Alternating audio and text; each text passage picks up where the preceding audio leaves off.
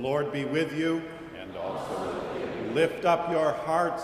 We lift them up to the Lord. Friends near and far, we welcome you to this Sunday service of ordered worship in the nave of Marsh Chapel, Boston University. The liturgy, homily, and music are offered in the praise of God for our gathered congregation here at 735 Commonwealth Avenue, for our New England radio audience through WBUR 90.9 FM, and for our internet listenership around the globe live at WBUR.org. We encourage your written or emailed responses, your prayerful and material support, your self-identification with your own form of ministry here, and as the Spirit moves, your presence with us for worship. With joy today, we continue to explore the intersection of Christ and culture, Commonwealth Avenue, and our Commonwealth in heaven. This is the day the Lord has made. We shall rejoice and be glad in it. As we are able, may we stand in the praise of God.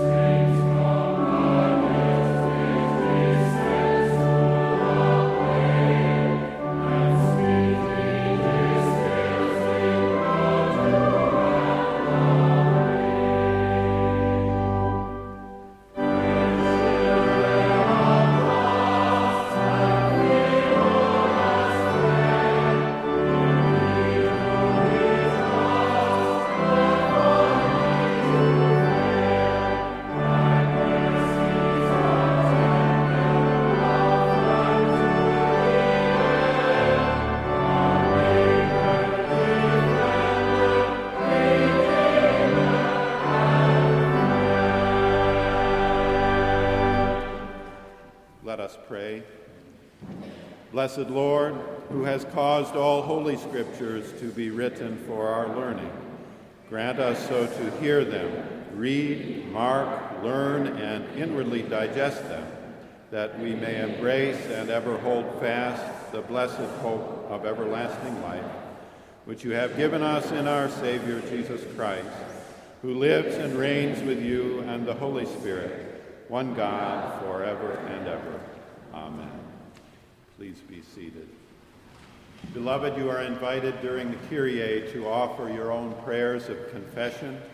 Our age, as much as, and perhaps more than any other, hungers for the language of contrition, longs for the spirit of compunction, yearns for the courage of confession. We face daily the contrast of abundance and scarcity. We know for sure that not every investment has been fruitful, faithful, or talented.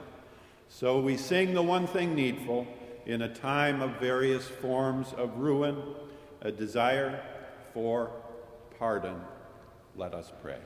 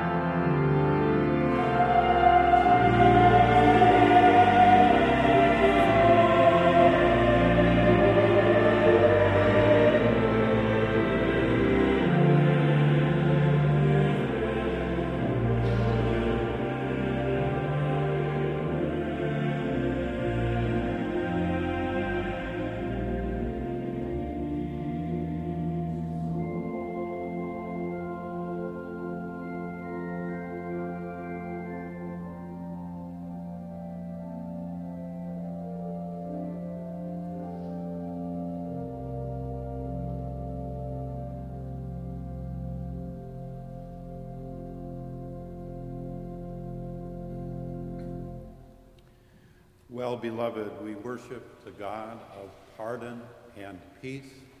This is the gospel. If we confess our sins, God, who is faithful and just, will forgive our sins and cleanse us from all unrighteousness. Thanks be to God.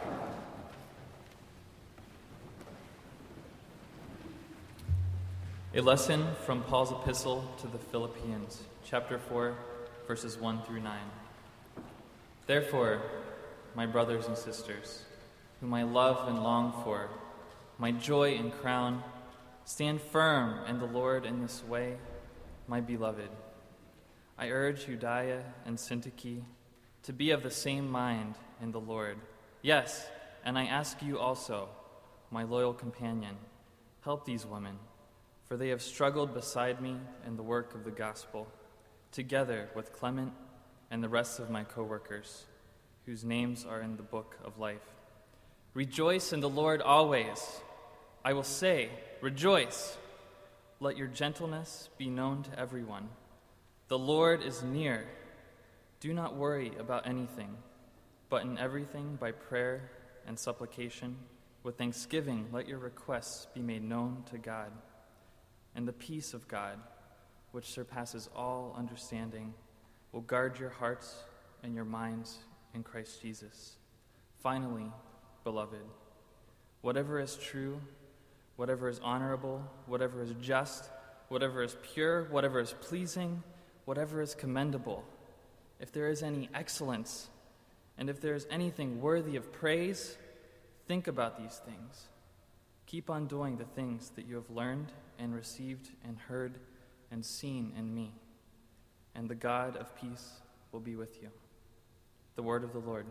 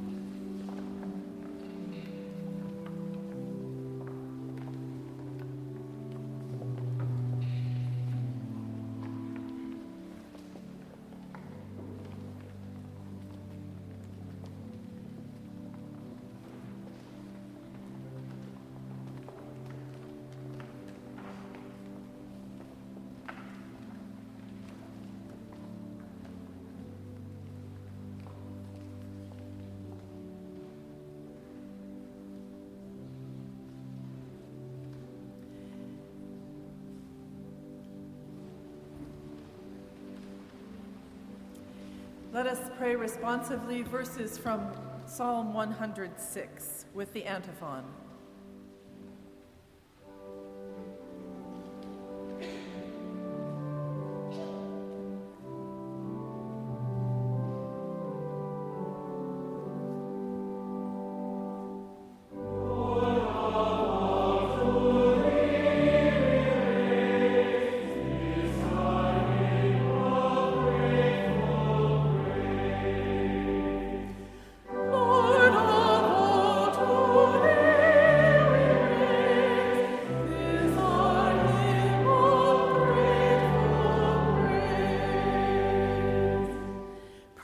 God. Oh, give thanks to God, who is good, whose steadfast love endures forever. Who can utter the mighty doings of God, or declare all of God's praise? Happy are those who observe justice, who do righteousness at all times. Remember me, O God, when you show favor to your people. Help me when you deliver them. That I may see the prosperity of your chosen ones, that I may rejoice in the gladness of your nation, that I may glory in your heritage. Lord, all to thee is our hymn of grateful praise. And now, people of God, rise up, in body as you are able, but certainly in heart, for the singing of the Gloria Dei, the reading of the Gospel, and the singing of our hymn.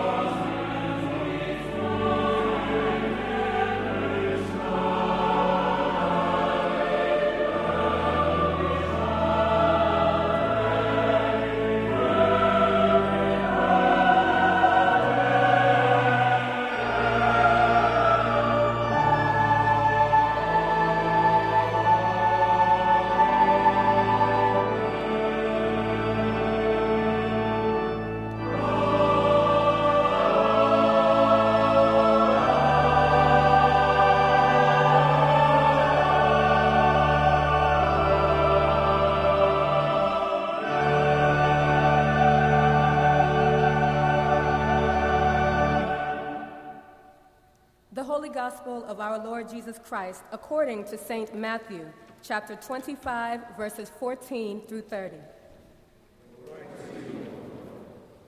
For it is as if a man, going on a journey, summoned his slaves and entrusted his property to them.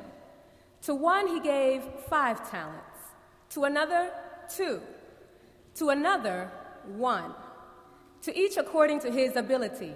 Then he went away. The one who had received the 5 talents went off at once and traded with them and made 5 more talents. In the same way, the one who had 2 talents made 2 more talents. But the one who had received the 1 talent went off and dug a hole in the ground and hid his master's money. After a long time, the master of those slaves came and settled accounts with them. Then the one who had received the 5 talents came forward, bringing 5 more talents, saying, Master, you handed over to me 5 talents. See, I have made 5 more talents. His master said to him, Well done, good and trustworthy slave. You have been trustworthy in a few things. I will put you in charge of many things. Enter into the joy of your master. And the one with the 2 talents also came forward, saying, Master, you handed over to me 2 talents. See, I have made 2 more talents. His master said to him, Well done, good and trustworthy slave. You have been trustworthy in a few things. I will put you in charge of many things. Enter into the joy of your master.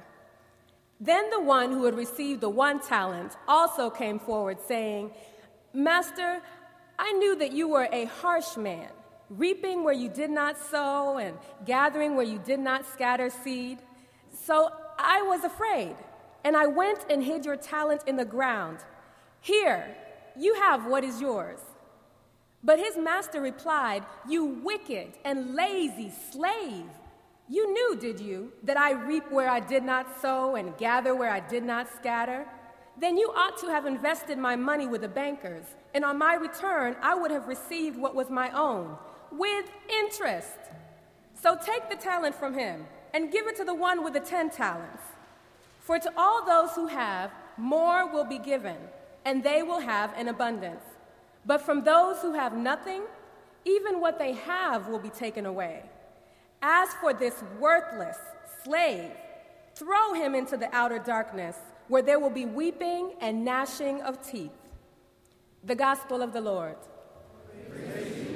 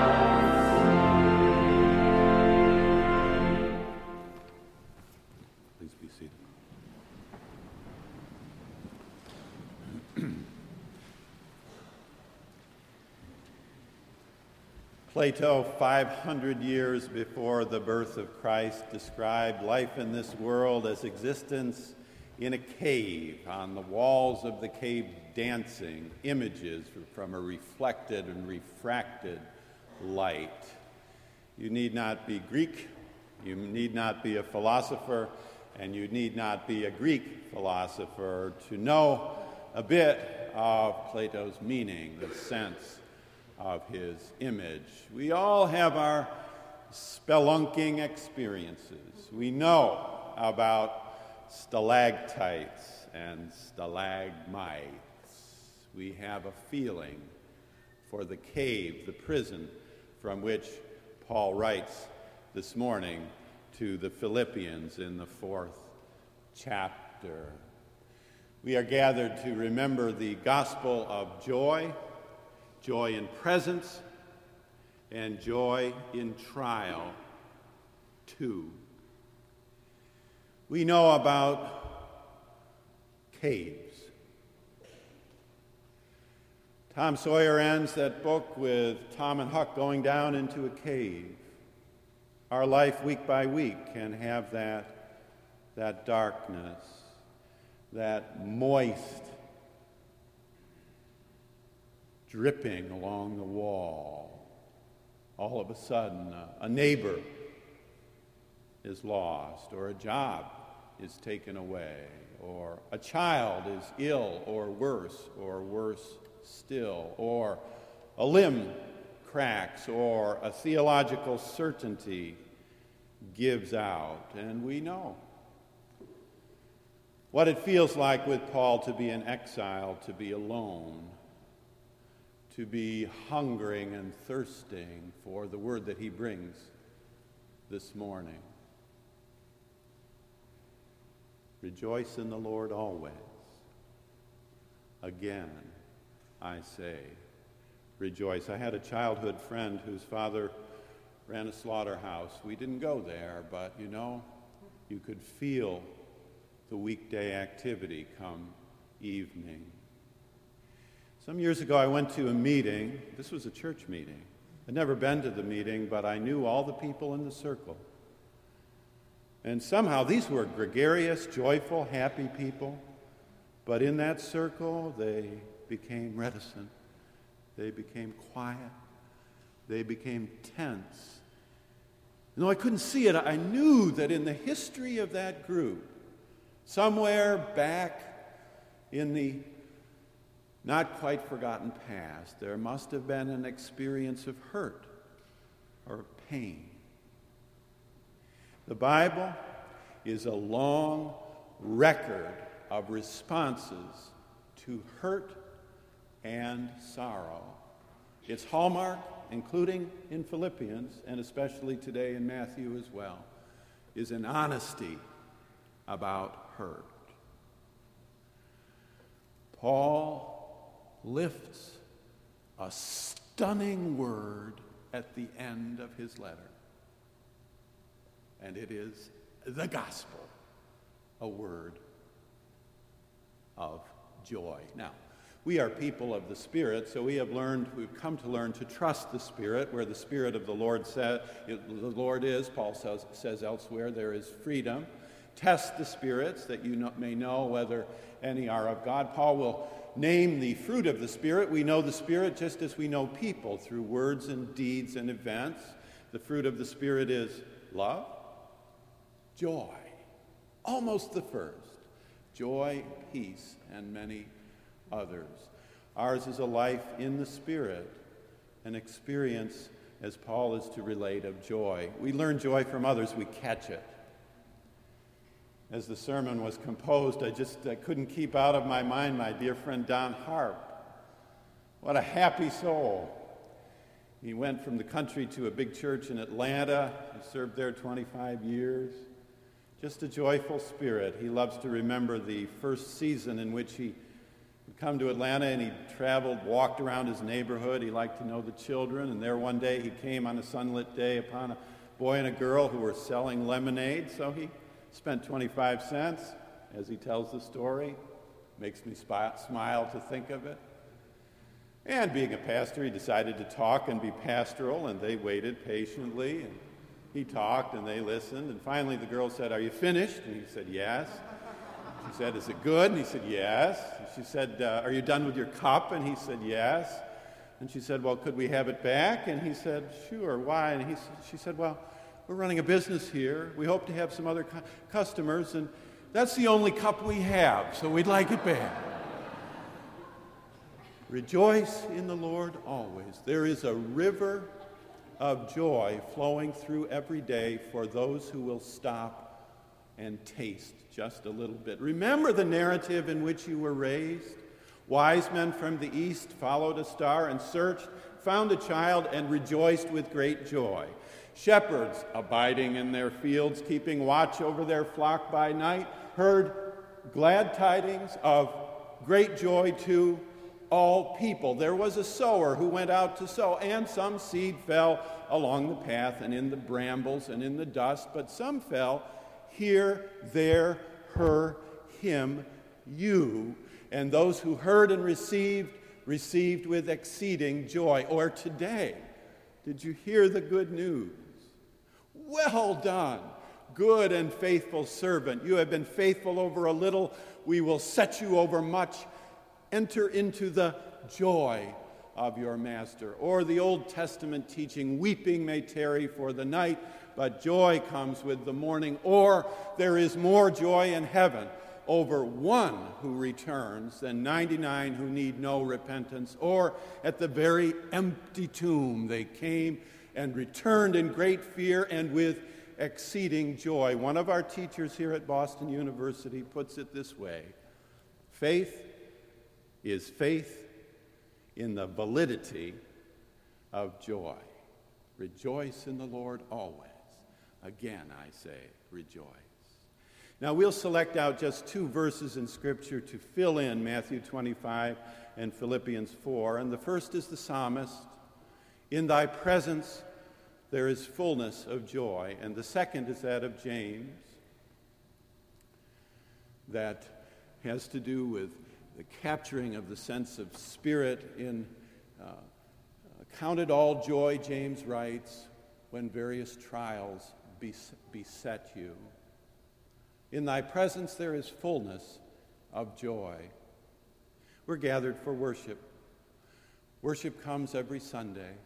It's our time to pause. Our children grew up in various churches, and if you ask our son about worship, he will say, church is church. He means that with respect. He recognizes that in prayer there's a moment of joy, in singing there's a moment of joy, in praying there's a moment of joy, and in preaching there's a moment of joy as well. This is the one time in the week when we don't have to celebrate ourselves. Just a month and a half ago, we heard about Obadiah the Gittite. You remember his name. You're thankful it's not your name. Obadiah the Gittite helped David with the ark. Do you remember what happened? Just a month and a half ago, we heard it. David, returning from the ark, danced and twirled and sang and spun. He was clothed only in an ephod. We'll pause just to recognize that an ephod is not a lot of clothing. It's somewhere between a napkin and a handkerchief, and there he danced. He danced to give praise to God. He danced in a joy that comes from recognizing that we do not celebrate ourselves. We are located in a beautiful part of the world. Those of you who are studying at Boston University need to make sure twice a semester that you get to the coast. Particularly those of you from the Midwest who may never get this close again need to enjoy the rhythm of the surf, the rolling of the tide, the beauty of that part of God's creation. Or on another weekend or two, get up into the Green Mountains, especially when they turn white in 10 or 20 days. Or go all the way to the northern part of Vermont and see those open, brown fields and recognize that we are held by another hand, that we are called by another voice, that we are embraced by another arm, that we are sought by another heart. The sermon title today is borrowed, lovingly, from C.S. Lewis. You remember his story of Joy, his wife. The end of the film Shadowlands, what a piercingly poignant moment. There he walks alone again in an English meadow, in an English spring meadow, with the warming season, a man and a cane and his friend and a dog, and walking out into a sense of worship. There is in worship a time, a reckoning, a sense of accounting. Especially in the autumn, we hear this, but it's 52 weeks a year we have a benediction. There's a moment when the language of grace is related to our fullness in life. We lost a good friend this fall, as some of you have done. It sharpens your attention. It's sobering, isn't it? Worship is a time when the language of grace is connected to the boundaries of the ultimate horizon. There is something about crossing boundaries that makes us anxious, doesn't it? Makes us diffident, makes us worried about things that perhaps we have no reason to worry about. We know about reckoning in the autumn. Autumn brings report cards, autumn brings elections, autumn brings accounting, autumn brings harvest. It's a time of reckoning. We face in worship the joy of reckoning even this day. You know, for many years we lived on the Canadian border, and to study in Montreal I had to drive down across the border. And I went early, and especially in the winter I went early to avoid the traffic. And one winter day south of Huntington, Quebec, the snow was falling. It was doubly dark. And there at the stop sign there was a tractor trailer coming my way. And I could see him roll down his window, and he leaned out and he said, "Où est la frontière?" which I barely knew meant, "Where is the border?" And I began to construct in my mind and assemble some phrases and get a little bit of French from way back in college assembled to answer. And I began to speak, and as soon as he heard a word or two, he said, "Oh, hey, you speak English. I can tell. You're an American." You know, the language that we use every week, the language of grace, surprised by joy, is the language that meets us and will meet us at the border as we cross the border. It's a language of grace, as Barbara Brown Taylor so well put it. The bad news is we do not get what we want. The bad news is we do not get what we deserve. The good news is we do not get what we deserve. God is not only just, God is gracious. In thy presence there is fullness of joy. There's also in the capacity for joy a sense of knowing joy in trial. Call it joy when you meet trials, says the letter of James, which actually from about the year 100, this pseudonymous writing is one of our earliest recorded sermons. It's a remembrance, as in Matthew 5, that blessed are you when men revile you and persecute you and utter all manner of falsehood against you in my name. Rejoice and be glad. So they treated the prophets. We recoil a little bit to think of our trials. Maybe we don't think we've had that many, and yet knowing this congregation and others, we know there have been trials in youth, in middle age, and at maturity. You have had your trials. You know that virtue is not always rewarded. You know that keeping a balance between seed time and harvest, between home and work, between the foreground and the background, between the long run and the immediate need is a test and a challenge and a trial. You may have experienced a calling, but you know that a purposeful life is not necessarily a painless life. And you may have lived or spoken in a way that has caused you trial and difficulty. Read about it in Philippians, read about it in Matthew, read about it in C.S. Lewis' book, Surprised by Joy, or, if you have the time and take it, learn about trials from getting to know deeply the person sitting near you in the pew. Every heart has secret sorrows, and every heart is made for joy. It's hard to struggle. It's hard to lose. It's hard to lose when you're passionately given to a cause. That's why this week I delighted to read the words of Governor Pawlenty. Is that how you pronounce his name? We have a student from Minnesota here. Don't know him much, but he had been out on the campaign trail, and he came home and he looked in the mirror, he said to his wife, "Look at me. I look terrible. Look at me. I'm 5 years older. Look at me, my hair's receding. Look at me, I'm going bald. Look at me, my jowls are sagging. Look at me, my belly is falling over my belt. Is there anything you can say to encourage me?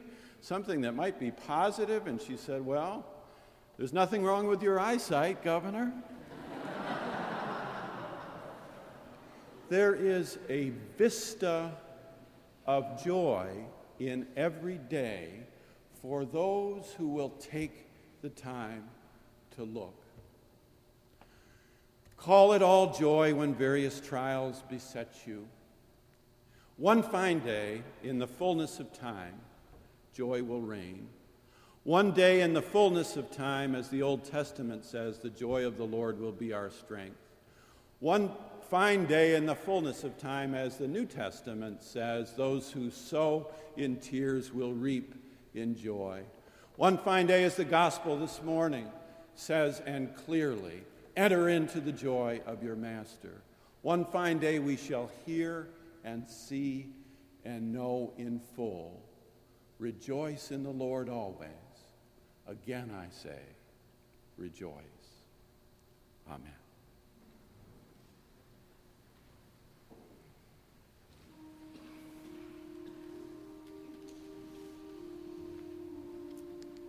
Prayer is not another place that we must travel to, nor is it another language that we need to learn. It is a place that we live right now, and it is the language that we speak in this moment. The material of our ordinary lives, our fears, hopes, and loves brought to God. As we prepare our hearts for prayer, I invite you to stand, to sit, or to come forward and kneel at the altar. Now let us sing together the call to prayer, Lead Me, Lord.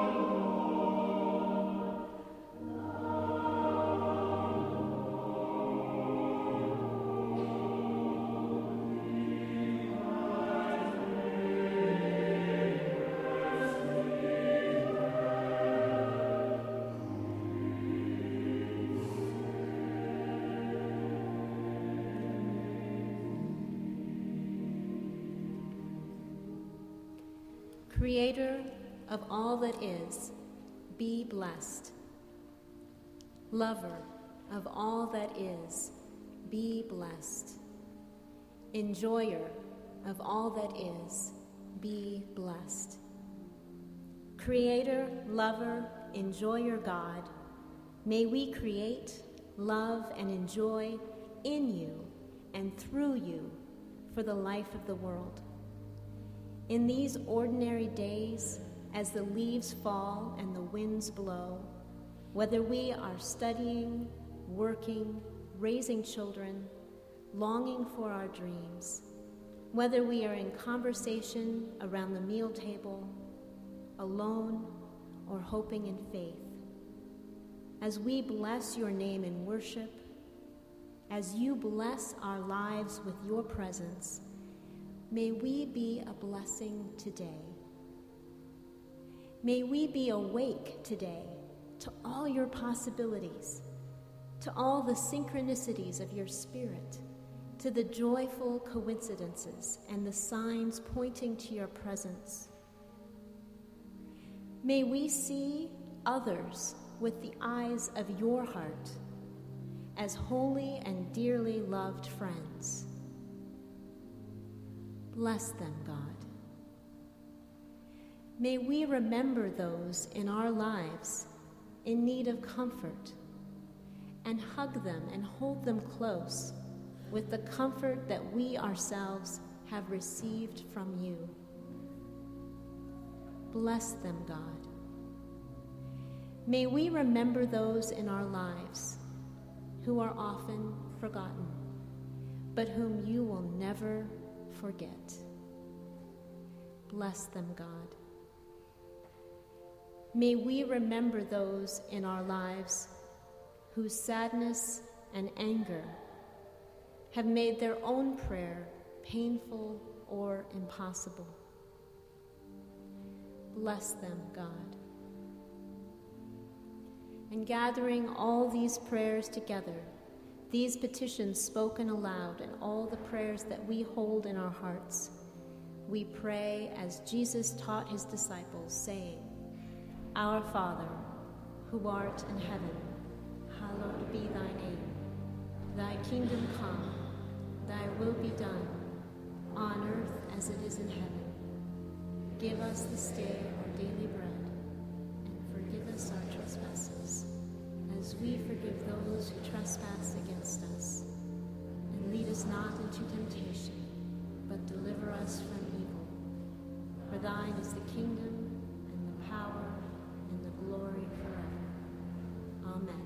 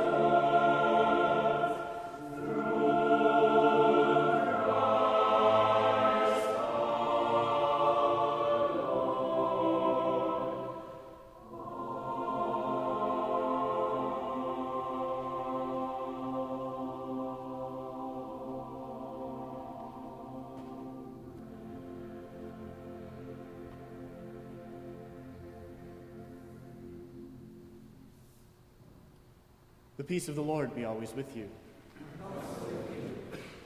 We welcome you here to Marsh Chapel this morning. We offer a special welcome this morning to the Inner Strength Gospel Choir under the direction of Herbert S. Jones, and would note that their fall concert is this Friday evening, right here in the nave of Marsh Chapel, and we hope that you can join them for that. Tomorrow evening is the Connick Lecture here in the nave of Marsh. Connick designed the stained glass windows here in the chapel, and there will be a lecture at 6:30 p.m. here in the nave talking about his artwork and especially our own windows. We would also note that Boston University Professor of Religion Stephen Prothero will be giving the Noble Lectures at Harvard University Tuesday through Thursday of this week. You may wish to cross the river for that. We would invite you to participate in our ritual of friendship by putting your name in the red book at the end of each pew so that we could get to know one another better. And we would alert those of you who may not be here in the nave with us that we do have online giving now, and you can find that by clicking the stewardship link on our website. Now walk in love as Christ loved us, an offering and sacrifice to God.